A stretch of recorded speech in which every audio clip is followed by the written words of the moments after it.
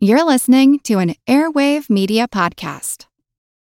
Are you looking for a podcast that your whole family can enjoy that asks the deep philosophical questions like, do trees fart?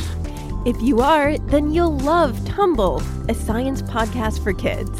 I'm Lindsay. And I'm Marshall. Join us as we explore stories of science discovery, from butts to animals, dinosaurs, astronomy, and everything in between. You'll love these stories, and you'll learn something new. Find and follow Tumble Science Podcast for Kids wherever you get your podcasts, or at sciencepodcastforkids.com.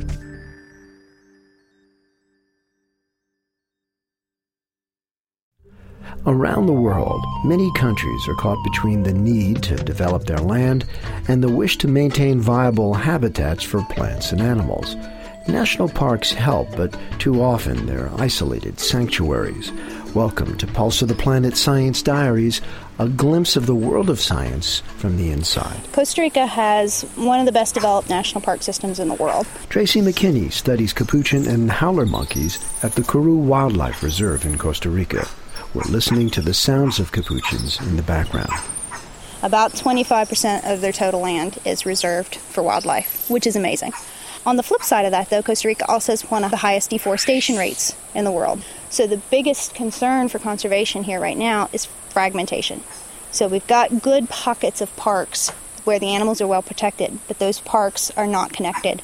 And that's a huge concern for the wildlife, because if they can't travel between different areas and they're isolated, their populations are not going to be very viable. If there's more variation in your gene pool, then you are better able to adapt. If an animal species is kind of inbred because they can't travel to find mates, then one simple disease may wipe out a huge proportion of the population. So having animals that can travel and that can intersperse makes them genetically much more robust. One of the things that may improve on this in Costa Rica is to look at places like the Wildlife Refuge as potential intermediary habitats between these big forest fragments. So if you have monkeys in a protected park that's separated from another park, the animals can't travel between the two. But if farmers are using their land in a way that allows animals to use it as a corridor, that provides connectivity between those two fragments.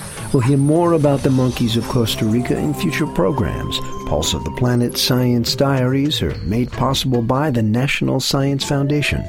I'm Jim Metzner.